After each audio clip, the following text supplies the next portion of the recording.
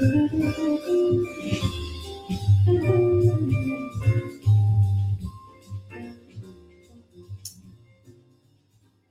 been listening to this album, Project 43, Sanifu Al Hall Jr., the Cosmos Dwellers Orchestra, all original music by him, and he's going to join us very soon. I might give him a call now and see. I get the sort of disengage here a little bit.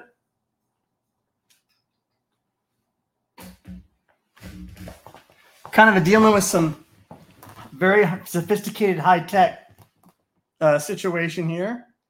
And, you know, I'm not an engineer and I'm not even really an audiophile, believe it or not. I make do with what I got, and I'm very excited about this album.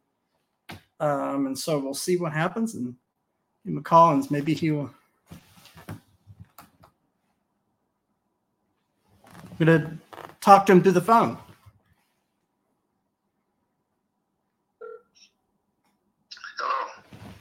Hello, Sanifu. Hey, how you doing? How you doing? I'm getting ready to plug you in right now. Okay, Mitch. I think. Well, okay. You there? Yeah, I'm down here. Let's see, is it coming through? Yeah, I can hear you well. I don't know what you hear on your end. I don't know what here I am trying to make it happen here. Take your time. There we go. There you are. You just came through. All right. You know, it's. Hey. I just I took the liberty, if you don't, hope you don't mind, of playing some of your Jean Pierre, and your solo. You know, with the synth arrangements and things you were doing. You know, just because I thought it was very exciting, rather than playing, you know, a more traditional, the head up front. You know, if you don't mind, just because I wanted folks to be able to listen to your soloing and everything. This is really a terrific album. So how you doing today?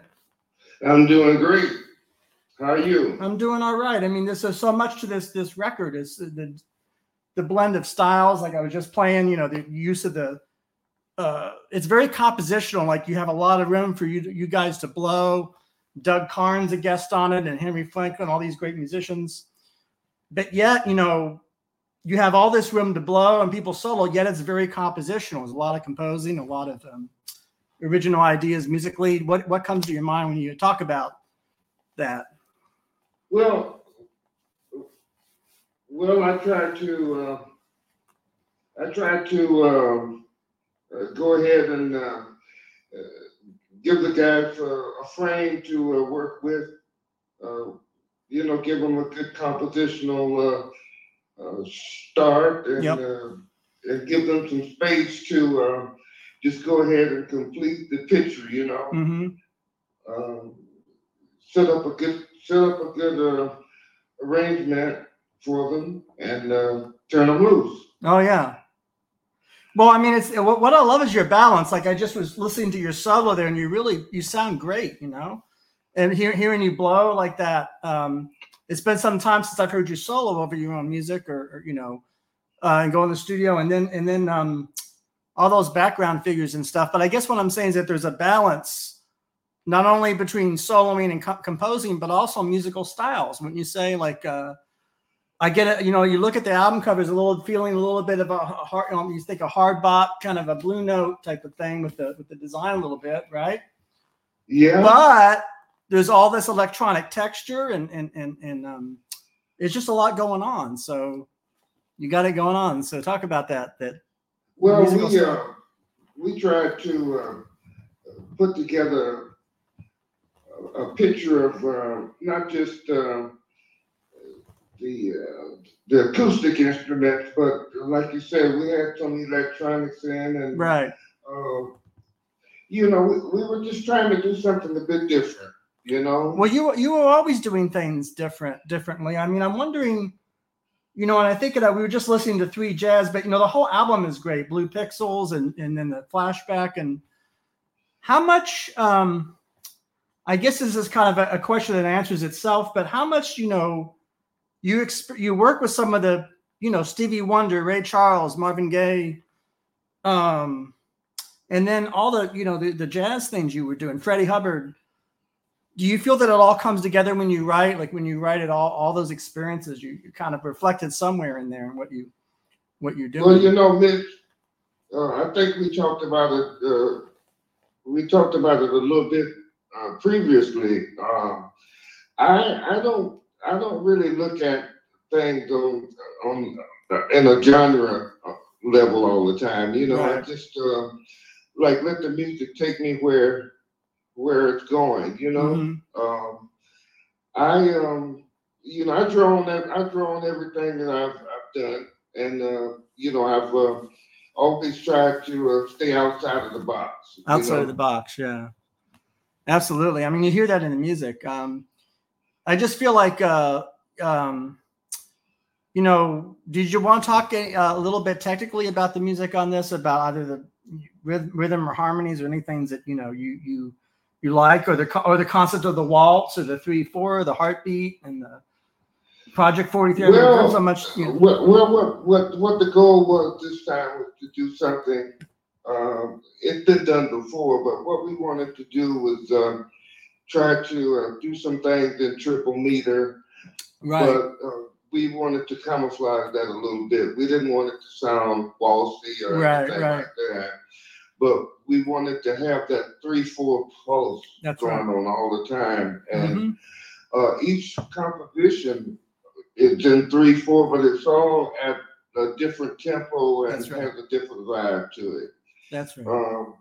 You know, I draw upon all kinds of harmonic techniques to put this thing together, and we try to have some strong melodies there. Oh yeah. You know, have real strong melodies, balance off with good harmony, good rhythm, and usually that sets a good foundation. Well, the main thing is to lay something down that the musicians feel comfortable playing. You know, right? You know, they got to feel what they're doing. They got to want to do it. It's got to relate. The music has to relate to the players, and the players have to relate to the music. And when that happens, you know, something magic usually comes out of it.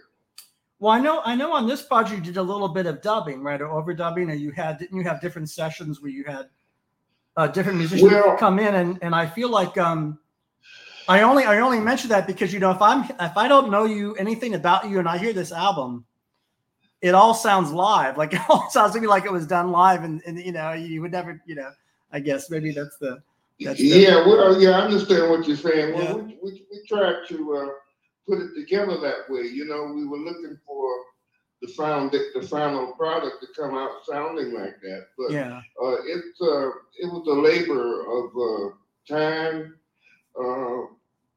And we did do a lot of overdubbing and that sort of thing. You know, that's my production technique. That's right. You know, that I've been using, or that I've really used on this particular project at least. We just took our time and let the music go where it needs to go. Where it took on its life on its own. You know? But I mean, all your you have a lot of engineering and producing wisdom, you know, above and far beyond musicianship and trombone, and you just mentioned that just now, and it's interesting that when you do a project, you bring that to the studio, that to the table. Is there anything that comes to your mind that's important to you about that, or anything that you feel that you always want to do in terms of, you know, because I know you got Doug Karn on here, and you have Abby. I mean, the list of Gina Garcia. I mean, the list of musicians is great, but you sort of is there anything that, you know, you feel is most important when you're producing like that and you're doing dubbing? Well, I try to select musicians that fit the project. I don't really get into the personnel a lot until I start writing the music. And once I start writing the music, I start thinking about, the players. Okay. And, and fortunately, you get these players in mind, and then you talk to them, and you talk to their friends, and personnel just starts kind of coming together, and once that happens, things start to go on magically, because what I like to do is I like to see the musicians fit into the project kind of from the outside, and they are really coming into the project not knowing exactly what it is, but once they get into the project, they start, the project and the musicians, it kind of starts to gel, Yeah, absolutely. I mean, it's exciting to hear it all come together.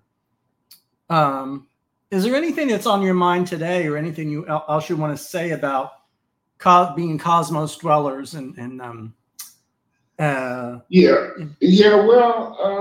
we tried to put it together in such a way that the mission themselves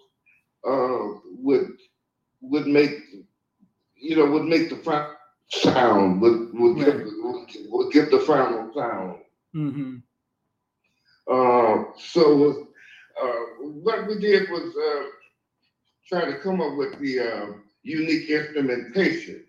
Right. Oh, it's very. I'm glad you mentioned that, because you've always been. I remember you were talking to me about when you first were creating this project. You were very. I was very conscientious about vibraphone, euphonium, African drum, soprano saxophone, Rhodes, toy piano, electric upright bass. I mean, you're very. You're an orchestrator. That's orchestration, So once you put those particular instruments together in a unique fashion, you're going to have a unique sound. And I'm thinking, like, if you really listen to that, Mitch, I think you can hear, for instance, like the guitar and the vibes. Yep. There's a lot of George Shearing in that, Absolutely. Well, you mean, it's like that kind of thing, right? There's a little bit of that, You're right. So you just what you do is I would never have thought of that. You grab things from your background, and you put them in there, and the listener doesn't really perceive it right away. They don't perceive it right away. But like, I didn't perceive the shearing until you mentioned it. That's like Cal Jader. That's like some little bit of Cal, but that's your California. See how much of that is the California roots there with Cal Jader and Henry Franklin. There's a little bit of a Californian. And when you fuse that stuff together, something unique happens. You have a Art Blakey style front line going against the George Shearing rhythm section kind of a sound. You just start putting things together. Yeah. And it gives you a uniqueness. Yeah. I mean, that's because it's because you're not in a box. You know all the boxes. You know all the. You're not in a box. So that's it. That's what happens. Yeah, we tried to get the musicians to do something that, if you really listen to the different songs on the album, the compositions, you really don't hear something that's been duplicated. No, we don't really have that instrumental combination. No, it takes on the uniqueness, and once that happens, your personal sound just takes shape. Well, everybody's solo is so great on this. I mean, I was just playing Jonah Pierre and your solo, and everybody gets to shine. So again, you know, they're composed pieces. It's like chamber music. It's almost like what you've done is you created like a kind of a chamber music, improvisation. Yeah, it's just it's your own Yeah, thing. well, we were lucky, and I think why the guys, everybody solos so well is because they were relating to what was going on, and they were having fun. Yep. Yeah. And we did some, we talked it through it, talked through it rather. Yeah. And we did some unique things. I gave some of the musicians on Free Jazz, for instance. I did what I call a MIDI sketch. That's right. So they kind of knew what I was trying to do before they got into the studio. Mm-hmm. So well, I notice in your writing you don't overwrite. You tend more towards a minimal amount of changes and things like that. And I believe in that very strongly. I like that you do that. I think too many musicians out there, their sketches are too clogged with almost too much information, and you seem to find the balance there for a soloist. Yeah, it's a balance. It's a balance. So, but the chords, the harmonic structure of the tune, they kind of guide you along, Right. Absolutely. I mean, you have to have that, and you have to, but it's a question is, what I'm saying, that's my preference is it's not overwritten and it's like just right, and I'm sure I'm sure you've experienced a lot of, not a lot, but some sessions of composers that I think put in too much, a little bit, and that's kind of. Yeah, I understand. Yeah. So. Well, is there anything else you want to say before we conclude this mini-sode? Your generosity of spirit and this music is fantastic. So I'm happy that you could show up and talk to us about it. It was a pleasure being able to do that with you, Mitch. We've done a few sessions before. It was just good to be able to do a project that covered the digital spectrum, and also able to get it out there to the vinyl collectors, Yeah, that's right. And we've had good response with it to be an independent album. Absolutely, it's an independent album. It is on vinyl, and I think you'll agree with this. Anytime anybody, the experts or the media or whoever says, this thing is dying, this thing is dead, they like Mark Twain said, the report of my demise has been a little bit too premature, and so vinyl might be forever too, and records. Yeah, well, it's a record, like the digital domain, those pieces that kind of go out in the air and get lost. Yeah. But vinyl is you never hear anyone say a CD record or a stream record or a cassette record, but a vinyl record is a record. It's a document. Oh yeah. And it not only does it have the music, but it has historical information, information about where it was, how it was recorded. Oh yeah. That particular information, that liner note information, is a very important part of the record. Absolutely. And with the digital domain, I think that gets lost. It always. So I love Gina's writing. I mean, I love the liner. I mean, that's what you're. I mean, that's to me half of it or more than half. I mean, and I'm glad you pointed that out because that's we want to preserve that. Like who plays on it, who solos on it, who wrote it.